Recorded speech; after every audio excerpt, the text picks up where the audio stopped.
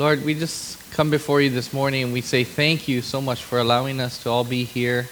God, we know that there are no accidents, but only divine appointments, and it's up to you and your master plan. And we just say thank you for letting us spend time here, an hour or two, to receive what you want to give us, Lord, and to be able to meet new friends, to encourage others, to hear the Word of God and be changed and transformed and empowered through the power of the Holy Spirit, so that when we are doing whatever we're doing for the rest of the week, Lord, that we would be re-energized, refocused, re-empowered to do so. Give us your love, give us your today in Jesus' name. Amen. All right, well, good morning. My name is Max. For those of you who are here maybe for the first time, thank you so much for joining us. We are excited to be in week 2 of our new sermon series. You'll get through this, like Pastor Mark said. We have 9 small groups. So if you've never joined a small group, I just want to encourage you, hey, check it out. You know what? There's a one pretty much on every day of the week. You can find one maybe close to your place. And just take a step of faith, sign up, and you can talk to somebody out there. It's so much fun to go through different series together, learn more together. A few weeks ago we started it, our first week, and then last week was Mother's Day, so we took a little break, and here we're back with week 2. But 2 weeks ago, Dave gave a great sermon about Joseph. Remember, he talked about the life of Joseph, one of our very favorite stories. And he talked about the pit that Joseph got thrown into by his brothers and how God used it. What the enemy meant for evil, God used it for good. And so we are encouraged to see God always uses those things for our benefit, for our good. And today we're going to continue on where we're going to see how God uses life's hardest circumstances, our toughest trials, our times of trouble, to equip us, to grow us closer to Him, and uses it for His glory. So, we can learn a lot from the Bible. We learn about who God is, first and foremost. And we also learn about who we are in comparison to God. And we also learn about direction, how to live the Christian life, right? And one of the best things I love about Scriptures is the Bible teaches us what to do when times get rough, when life is difficult, because life is difficult. And so today we're going to see what the Bible says about what we can do in times of trouble. And that's the sermon, that's the topic name of the sermon today, Times of Trouble. And we've all experienced times of trouble, haven't we? Sometimes some kind of troubles are minor. You can think of a minor trouble. This morning, I don't know, John Ford, are you here? He actually, I think he's coming to second service. He was setting up the tent, and he sliced his finger setting up the tent. And then the tent broke to top it off. And, I think of times that I've been in minor trouble. Like, for example, I would classify like a flat tire as a minor trouble. And how many of you here have had a flat tire before, right? Okay, yeah, it's a pretty small trouble. And, has anybody ever or never fixed a flat tire? Come on, raise your hand. Okay. You can keep them up. I want to see. Okay, you've never fixed a flat tire. That's interesting. Okay. And you should try it. Just take it, jack it up. You got a spare in the bag. It's fun. It take you an hour to see if you can do it, because you never know. You might be on the side of the road stranded, and you got to be able to do it. So go practice. I remember buying I was going to college in Arizona, and I bought a Hyundai. It was a used Hyundai. And I was so excited, driving home, stereo, okay, what the channels, listening. It was like a tape deck at that time. Tape, all right. And all of a sudden, the night of, buying that used car. And I'm there in the dark. I didn't even know if they had a spare or a jack. I'm looking through. They did, thankfully. And so that was a lot of fun. And then you go to the, more serious trouble, right? More serious trouble we would think of maybe as like a child's illness. And for those of us who are parents, we know our daughter Miley has been sick recently. It's so hard to see our children sick. Or an injury. I remember when I was 13 years old, I was surfing in Waikiki and jumped off my surfboard, and it was really shallow. And head planted right into the reef, 35 stitches. And I'm running out past the the lifeguard on people on the beach, and literally blood was shooting out of my head. Is that a great image? Just shooting. And the look on people's faces looked like Joanne's face. So that's more serious trouble. But then we get to the kind of trouble that's not minor or serious. We get to the kind of trouble that's total devastation. Total devastation. The kind of trouble that we don't even like to think about or contemplate. We don't like to go there, right? So, unfortunately, we know this trouble all too well. Sometime in our lives, we've probably confronted or been face to face with this kind of trouble and been totally devastated. It's I just recently watched a story about a family. They had 3 beautiful young girls, and then they're praying, "Come on, boy, come on!" And then they got their baby boy, and so they had a great family, a lot of outdoor activities, and they had an accident, and the young boy died. He was just 4 years old, died in the accident. And this family was recalling how devastated they were. Of course, this is a parent's and a family's worst nightmare. Nothing I would imagine is worse than losing your own child. I could not think about it. I mean, I don't know what we would do or how anybody would be able to cope. But this family was a Christian family, and they're through their tears and their sadness, they're talking about hope. Hope that they're going to see their son again one day. Hope that there's going to be a reason, a purpose in all of this. Hope that Christ is with them and will get them through this. And for me, it was so sad. But at the same time, it was so inspiring to see how they reacted. And a number of phrases stuck out to me from their story, but one of them really did. They said, when we were at our lowest, when we were in the pit, like Joseph, we found out that Jesus was there with us. Is that awesome? Jesus was there with them. So have you ever experienced this kind of trouble? Total devastation, where you're just in shock. Your world's spinning. You don't know which way is up, which way is down. Those kind of circumstances make you question everything that you've ever believed.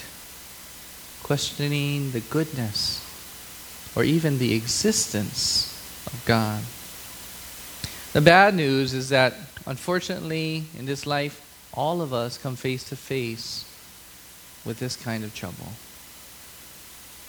And sometimes, more often than not, I think, more than on one occasion, we'll go through this in our lives. So this morning, I want to encourage you, I want to equip you, so that we know how we're prepared for these kinds of trouble. The good news is that when we're in these times, in our darkest days, that we're going to be able to say, you know what, Jesus? You're there with me too. Amen? So how do we make it through times of trouble? Number 1, you can write this in your bulletin. In the bulletin notes, we've printed out a new half sheet for you. It's the yellow sheet in there. Number 1, know that trouble will come.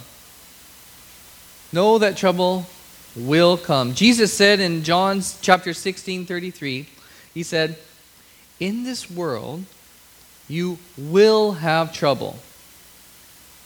In this world, you will have trouble. But take heart, I have overcome the world. So it's not a matter of if trouble will come, but it's a matter of when trouble will come. And we know theologically what happened. Adam and Eve sinned. And because Adam and Eve sinned, we're guaranteed That's why Jesus said, in this world you will have trouble. We're guaranteed to live with the effects of sin. Talk about total devastation. Because they sin has infected the whole world, including you and I. We do things, we say things, we think things that we don't want to do, that we shouldn't do. That's not total perfection. Because heaven's not a good place. Heaven's a perfect place. And if you're not perfect, you can't make it there. Total devastation in this lifetime. We're experiencing challenges, difficulties, tragedy. And a lot of times we say, oh, thanks a lot, Adam. Thanks a lot, Eve. Right? We place yourself back there. You do exactly the same thing. All men have sinned. All have sinned and fall short of the glory of God. Well, just because we know this world has been infected by sin, do we walk around and at every corner we say, you know what? Trouble's just going to happen here, right? It's all going to be messed up if I do this. Or we become pessimists about people. I know how they're going to be. Just have a totally pessimistic attitude about people or about life. No, that's not it. It simply means that you have a biblical understanding of how to view the world. You have the right paradigm in which to view the world, that you understand where we're coming from. Know that trouble will come. When you do that, it's going to prepare you for when it does. That's leading us to our next point. Number 2, you can write in your bulletin, when trouble comes, choose to praise God. When trouble comes, choose to praise God. You know, you might be thinking, wait a minute, wait. You saying, when trouble comes, choose to praise God? Wait, I think you got it wrong there, Max. I think you're meaning to say, when good things happen to you, isn't that when? That's when you start to praise God? You put, when trouble comes. No, if you want to be somebody who can make it through when trouble comes, you have to learn to be somebody, when it does come, to choose to praise God. I have a friend, her name is Millie Ramsey. Vanessa and I have known Millie for a long time. She's an elderly woman, and she's in her 90s now. And she taught me a lot about God. She really, when I first came to know the Lord, who God is, and she would pray for us, and it was just awesome. And she was a woman of faith. Well, when I first got saved, she told us a story. This must be 30 years now. Millie, at that time, she was a lot younger. She still drives, I think. Anyway, but at that time, she got into an accident, and it wasn't her fault, but it was an accident where a motorcyclist was killed. So she sat behind the wheel, totally in shock after there was that accident, not knowing what to do, not knowing she should get out, stay in the car. I didn't even know if they had cell phones back then. She just didn't know what to do. But then she remembered the scripture, give thanks in all circumstances. Give thanks to God. Praise God. And she said it didn't feel normal or natural. She was in shock. But she started praising God. She started thanking God. And I remember hearing that thinking, what is wrong with her? Why would you thank God for that? It almost seems improper or disrespectful. But God wants us to thank Him. He wants us to praise Him when trouble comes. And when we can do that, it flips the switch. You know, Millie, she was found of no wrongdoing for the accident. And unfortunately, that person passed away.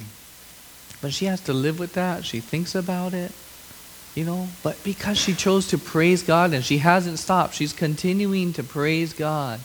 in all circumstances, it's made a huge difference. But it's made a difference to God most of all. She doesn't know why it happened to that person, to her. It was an accident. But she was praising God. See, the book of Job, I love the book of Job, and if you have a Bible, you can go ahead and open it up. It's just about in the middle of your Bible. The book of Job is one of the most interesting books in all of the Bible. Theologians believe that the book of Job was probably the first book written of all of Scripture. Of all the 66 books, Job was probably the first. And you're thinking, why is it in the middle? I don't know. Okay? Should be at the first, before Genesis, right? No, but it's in the middle. They just stuck it in there. But you know what?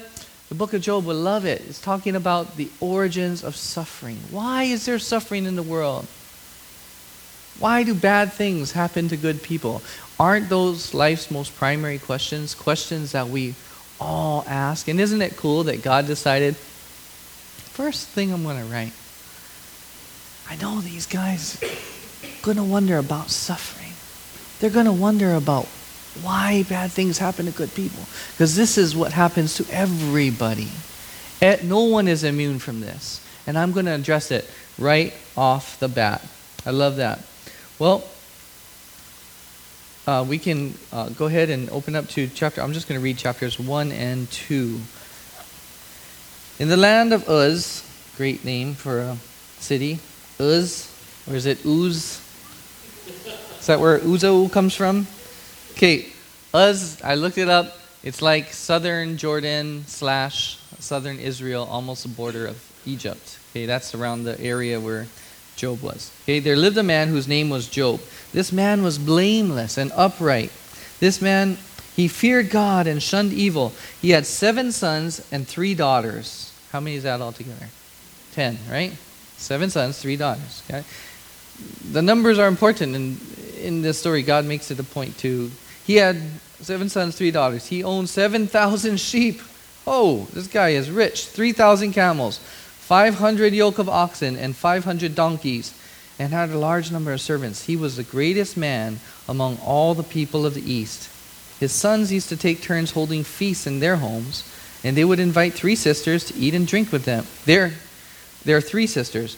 When a period of feasting had run its course, Job would send and have them purified. Early in the morning, he would sacrifice a burnt offering for each of them, thinking, perhaps my children have sinned and cursed God in their hearts. This was Job's regular custom. Job is an awesome guy, isn't he? He's the most righteous guy in all of the East. He even makes atonement for his kids. And they're not going to probably do it. I'll do it for them. I'm just going to set them up. God had really, really, really blessed him. Yeah, this guy is awesome. Okay, Job's first test. One day, the angels came to present themselves before the Lord, and Satan also with them. The Lord said to Satan, "Where have you come from?" This is getting a little bit different now. You start to see a dialogue between God and Satan. Okay, we're moving forward. Satan answered the Lord, "From roaming through the earth and going back and forth in it." Isn't that the devil? He still does that to this day. Prowling around, roaming around like a lion, looking to see whom he can devour. Okay? Then the Lord said to Satan, "Have you considered my servant Job? There's no one on earth like him. He is blameless and upright, a man who fears God and shuns evil." Is something, a light bulb going off in your head like, wait a minute, warning sign? Why would God even bring it up? Okay? You got to ask yourself these questions, right? Have you considered my servant Job? He's awesome. He loves me. Verse 9, does Job fear God for nothing? Satan replied. Have you not put a hedge around him and his household and everything he has? You've blessed the work of his hands so that his flocks and herds are spread throughout the land. But stretch out your hand and strike everything he has, and he will surely curse you to your face. The Lord said to Satan, "Very well then. What? Everything he has is in your hands. But on the man himself do not lay a finger." Then Satan went out from the presence of the Lord. Verse 13, one day, when Job's sons and daughters were feasting and drinking wine at the oldest brother's house, a messenger came to Job and said, "The oxen were plowing and the donkeys were grazing nearby, and the Sabaeans attacked and carried them off. They put the servants to the sword. And I am the only one who has escaped to tell you. While he was still speaking, another messenger came in and said, "The fire of God fell from the sky and burned up the sheep and the servants, and I'm the only one who has escaped to tell you." While he was still speaking, another messenger came and said, "The Chaldeans formed 3 raiding parties and swept down on your camels and carried them off. They put the servants to the sword, and I'm the only one who has escaped to tell you." While he was still speaking, yet another messenger came and said, "Your sons and daughters were feasting and drinking wine at the older brother's house, when suddenly a mighty wind swept in from the desert and struck the 4 corners of the house. It collapsed on them, and they're dead. And I'm the only one who's escaped to tell you." At this, Job got up, tore his robe, and shaved his head, and fell to the ground in worship, and said, "Naked I came from my mother's womb, and naked will I depart. The Lord gave, and the Lord has taken away. May the name of the Lord be praised." Praised. In all this, Job did not sin by charging God with wrongdoing. Go ahead and read chapter 2. On another day, the angels came to present themselves before the Lord, and Satan also came with them to present himself before him. And the Lord said to Satan, "Where have you come from? Does this sound familiar?" Satan answered the Lord, "From roaming through the earth and going back and forth in it." And the Lord said to Satan, "Have you considered my servant Job? There's no one on earth like him. He's blameless and upright, a man who fears God and shuns evil. And he still maintains his integrity, though you incited me against him to ruin him without any reason." Verse 4, "Skin for skin," Satan replied. "A man will give you all he has for his own life. But stretch out your hand and strike his flesh and bones, and he will surely curse you to your face." The Lord said to Satan, "Very well then, he's in your hands, but you must spare his life." So Satan went out from the presence of the Lord and afflicted Job with painful sores from the soles of his feet to the top of his head. Then Job took a piece of broken pottery and scraped himself with it as he sat among the ashes. His wife said to him, "Are you still holding on to your integrity? Curse God and die." Verse 10, he replied, "You're talking like a foolish woman. Shall we accept good from God and not trouble?" In all this, Job did not sin in what he said. When Job's 3 friends, Eliphaz the Temanite, Bildad the Shuhite, Zophar the Naamathite, heard about all the troubles that had come upon him, they set out from their homes and met together by agreement to go and sympathize with him and comfort him. When they saw him from a distance, they could hardly recognize him and began to weep out loud. They tore their robes and sprinkled dust on their own heads. Then they sat on the ground with him for 7 days and 7 nights. No one said a word to him because they saw how great his suffering was. What a story. What a story. Hard to make sense of. I think a lot more questions than you have answers come out of that. Intriguing story. What stands out to me, though, is verse 21 in chapter 1. Verse 21, chapter 1. You see the response of Job, and you can hardly believe it. It says, "Naked I came from my mother's womb, and naked will I depart. The Lord gave, and the Lord has taken away. May the name of the Lord be praised." And you know the song that we were singing earlier, "Blessed be the name of the Lord. He gives and takes away." That comes exactly from the book of Job. So inspired by the book of Job. How could Job have such a reaction? How could somebody who has lost everything, all of their wealth, their whole family in one day, how could he react like that? You know, his wife, because sometimes I hear the bad rap, right? Just curse God and die. One can hardly blame her for saying that. How could you, Job, Want to continue to worship God. Be a man full of integrity. How could you want to worship that kind of a God? How could Job do such a thing? He trusted that God was in control. And that's our third point. You want to write this in your bulletin? Trust in God's sovereignty. How do you make it through times of trouble? Trust in God's sovereignty. So even though we go through hard times in this life, the Bible says that we can trust that God is in control. This is called the sovereignty of God. The sovereignty of God. We're loved by God. We can always remember that, first and foremost. We're important to God. Our lives matter. But we must always remember that we are God's creation with a small c. And He is our creator with the big C. It's a big difference there. Genesis 2:7, talking about this creation story, says, "Then the Lord God formed a man." The Lord God formed a man of dust of the ground and breathed life into his nostrils and the breath of life, and the man became a living being. The Hebrew word there, when it says dust, is better translated, it's the word afar. It's better translated as clay or earth rather than dust. So Adam was the first man made of clay. I like that image of clay. Right? I almost think of back in the days of the pottery classes that we took, right? Or kids play with the Play-Doh, right? Clay man.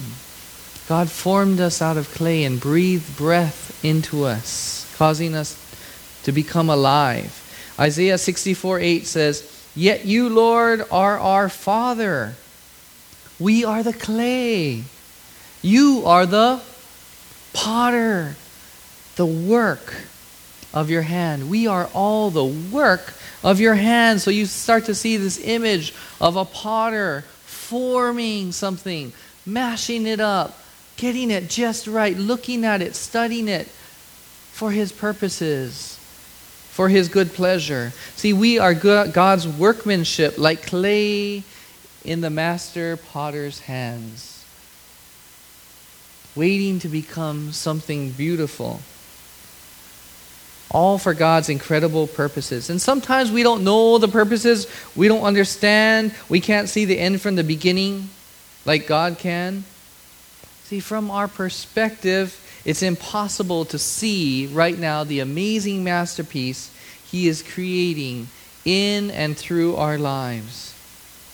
And when we're going through these hard times, these days of total devastation, we've all had them, and we all will have them.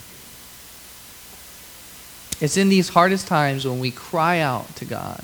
We let out just a scream from within. We might not vocalize it, but we're all saying the same thing, and it's a one-word prayer, cry. And we all know the word. It's why. Why? We cry out to God with that word. Why? And I've been there before, crying out, why? You can be a Christian all your life. You can be somebody who doesn't know the Lord, but we're all asking the same question, why? Paul helps us to understand that it's not up to us to tell God what to do with our lives, any more than the clay in a pottery class can tell the potter, "Hey, potter, make me into this. Do this with me." Can't do that. Romans 9:21, Paul's trying to explain it. He says, "Does not the potter have the power over the clay? He can do whatever he wants with it. Whatever he wants." And the answer to that question is yes, of course. It's hard to understand this. It's hard to stomach this. There's something in us that kind of wants to rebel and say, "But wait, God. God has a right to do with us as He pleases." But we have to be the ones who are trusting that God is in total control. And it's all going to be something beautiful that he's working on in the end. Can you trust God with that? Are you going through something today? Could be a small trouble. It could be one that you're totally devastated. Can you trust God today that he's in control? That it's going to work out to something more beautiful than you could ever ask, think, or imagine. That God has your good purpose, his good purposes in mind. See, God is sovereign. And I think we lose that a lot nowadays. We don't think that. God is in control. He knows what's going on. We look at all the bad news around the world and we're thinking, God, have you lost it? Have you just turned your back on us? This thing is spinning out of control and fast. It's not the case at all. God has always been in control. God will always be in total control with complete power over all things, complete wisdom in all things.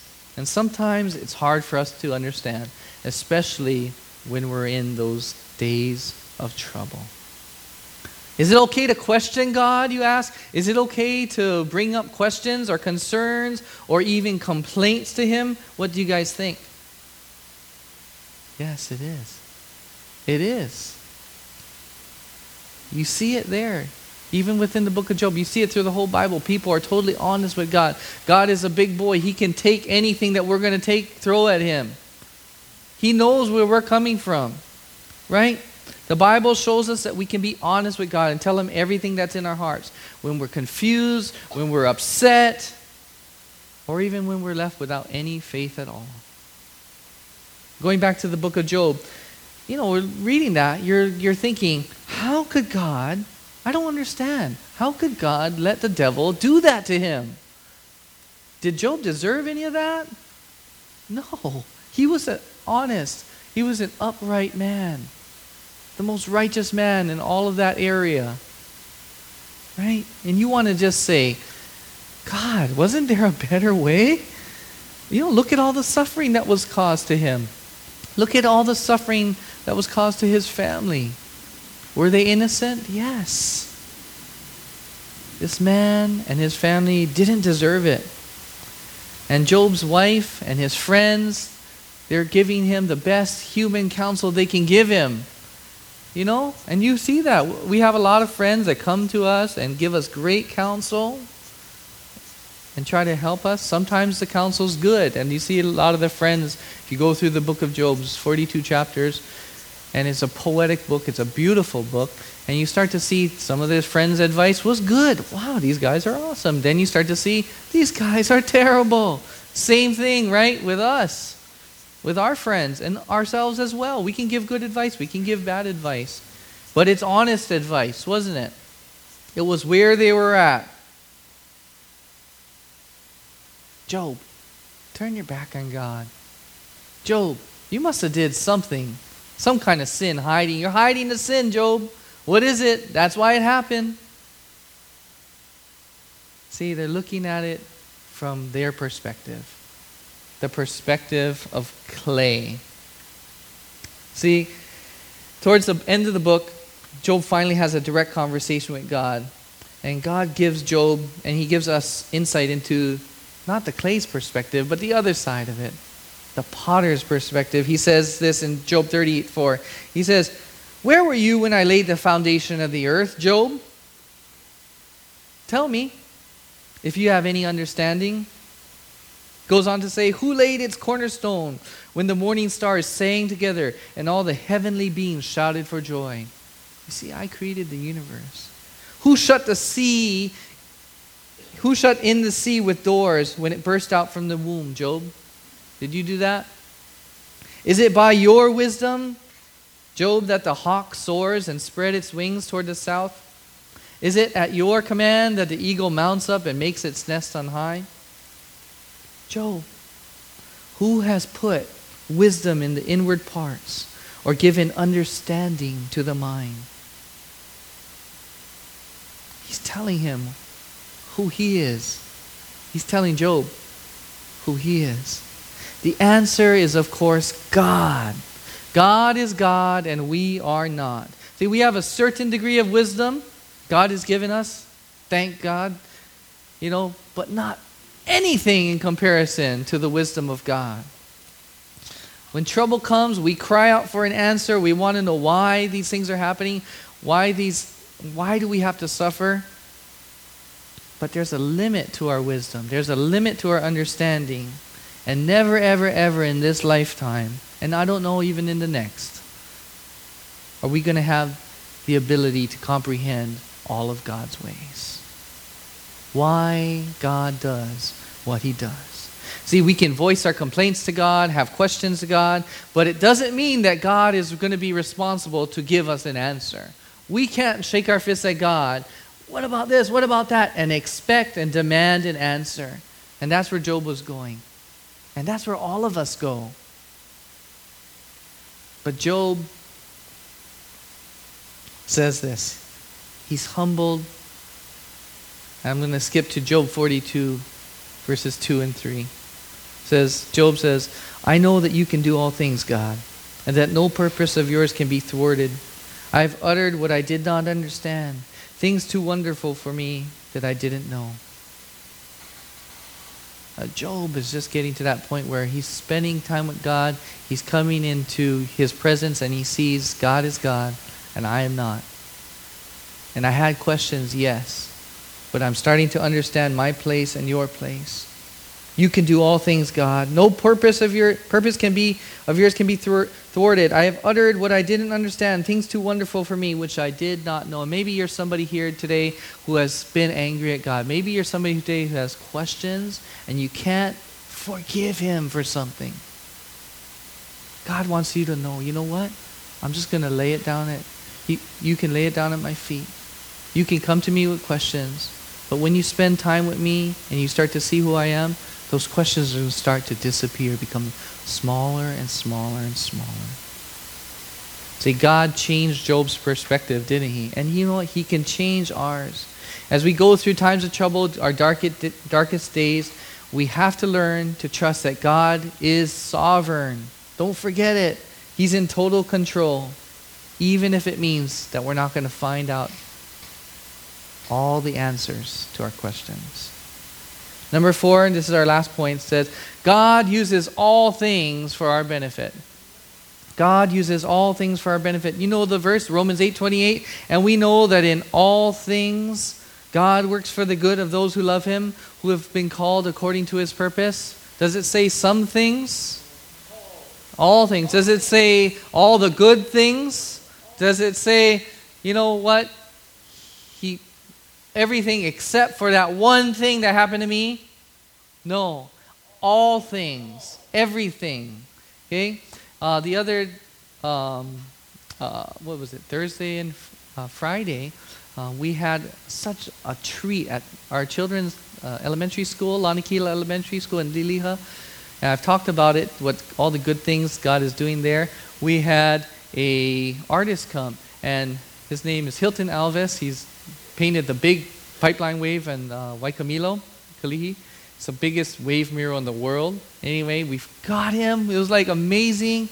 My good friend Chris Kanimura, who invited Fumi from Nigeria. He picked her up. Let's welcome Fumi. Thank you for coming such a long way. Woohoo!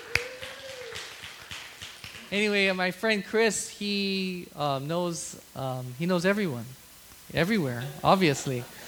And he knows this artist. He brought him in. We got him to paint this beautiful mural.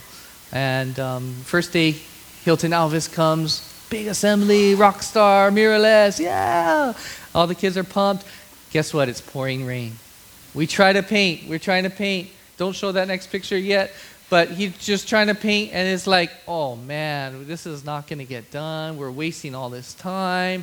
He just goes up there, it's just running down, and we're thinking, this is going to, not work out. Maybe we got to reschedule it. But you know what? We're just, Chris and I praying, God, move the clouds that way, a little this way, please, God. Nope. All the way to the afternoon, first time they could get some paint up on the wall. Let's go ahead and show them the next picture. Look at what happened. Look at what turned out. But at the beginning of the Thursday morning, all the way up into that afternoon, everybody's panicking. Everybody's thinking, oh, great, this is not going to work out. But look at the beautiful thing that it ended up. It's a masterpiece. It's amazing. What's cool is you can't really see it right now because of the lights and everything, but at the bottom, all those fish beneath the turtle and everything, he let the kids come and paint some of those, and every class got to do 5 or 6 fish, so it was like a partnership. And just such a blessing, a beautiful work of art. And he does it all freehand, and you're thinking, this guy's, God is so good. He can just give people gifts, and they just create these beautiful masterpieces. See, same thing with a puzzle. I just went and there was in the children's ministry, they have a bunch of puzzles over there. Borrowing this. Remind me to drop it off when I leave, or there's going to be one short. It's like a picture of an English countryside or something. But you would never be able to tell by looking at your one puzzle piece, right? Could you ever, somebody give you a piece? Figure it out. And that's what we're going through. We have a piece of the puzzle. And what we're going through, all of our pain, these times of trouble, we're trying to figure out the whole mural from a single piece. Sometimes you feel like you're at the beginning, day 1, and it's raining and it's never going to get completed. There's no chance. But you know what? Continue. Trust God. Continue to walk with the Lord and believe that God uses all things for your benefit. See, God has your best interests at mind. He's going to use everything, including the bad things, for your good, to bless you. God created you. He blew life into you. He formed you like clay. He loves you. And He gave you His one and only Son, Jesus, to prove it, to come and save you. I'm going to go ahead and read the last chapter of Job. You can turn with me there. It's interesting to say, like I said earlier, it was all about the numbers. Very important in the book of Job. God's trying to make a point. Job 42 verse 12 says, "The Lord blessed the latter part of Job's life more than the first. He had 14,000 sheep. First chapter, he had 7,000. So it what? Doubled. 6,000 camels, doubled. 1,000 yoke of oxen, doubled. And 1,000 donkeys. He also had 7 sons and 3 daughters." Is that double? No, it's the same. Why is that? I'm not sure. I have you what? Yeah, 20 kids. He didn't want to do that to Job. He was blessing him. Not that much. Yeah, I suspect. This is just a suspicion. I think you can't really, it's hard to even talk about replacing children. It's a little bit different with children, right? Your daughters. Verse 14. Verse 16. After this, Job lived 140 years. He saw his children and their children to the 4th generation. And so he died, old and full of years. You know what I take this last chapter to mean? Grace. God's grace. Like the cherry on top of the cake. God didn't have to do it, but He did. See, God doesn't have to do anything in our lives, but because He loves us, He uses all things for our good. He gives us grace. If you're here this morning and you're somebody, you're going through a hard time, God is going to get you through that hard time. He's going to be with you. And He's going to give you grace. You're going to come out of it even better than you were to start with. Closer to God. More full of faith. Isn't that awesome? Isn't that what happened in Job's life?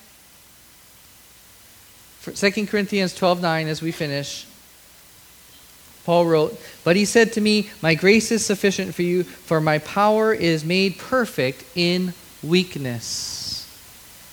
Dwell on that. God's power is made perfect in you through your what? Weakness. Through your days of trouble. Through your darkest days. See, God's plan for you is perfect. And in these times, these dark days, Jesus will be with you. And His power and His glory and His grace will shine through you. Look at what He did in Job's life. He's done it in my life. And He can do it in your life too. He'll make your life, the good and the bad, His masterpiece. His best work yet. Amen? Let's go ahead and pray. Would you stand with me?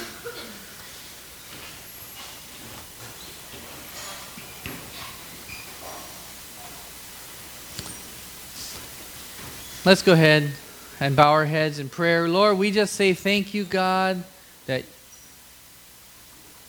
you are the master potter, Lord, and you are forming us into something more beautiful than we can imagine right now. Because from our perspective, sometimes, Lord, it's hard. We don't understand. But you allow us to come to you with questions. And you give us, most importantly, your presence to walk us through our hard times. And grace. Grace that there's going to be awesome days ahead, that you're going to use this for our benefit, that you're going to make something beautiful out of it. And that's all grace. All because of Jesus and what He did for us on the cross. If there's anybody here today who has never said yes to Jesus, Jesus, I want to receive you into my life. Jesus, I want to say yes to you. I just ask that with every eye closed today, right now, just that somebody would feel comfortable and somebody would really make a decision. Just put your hand up and say, yes, Jesus, I want to receive you this morning for the first time. And maybe if there's somebody here that is going through a really, really tough time and they want to just say, God, I really need you right now. I need your presence. Jesus, I need your grace in my life. Just raise your hand to God. Maybe you're battling some kind of a sickness. Maybe you're going through some family problem. Maybe a financial problem and it's overwhelming. Just raise your hand.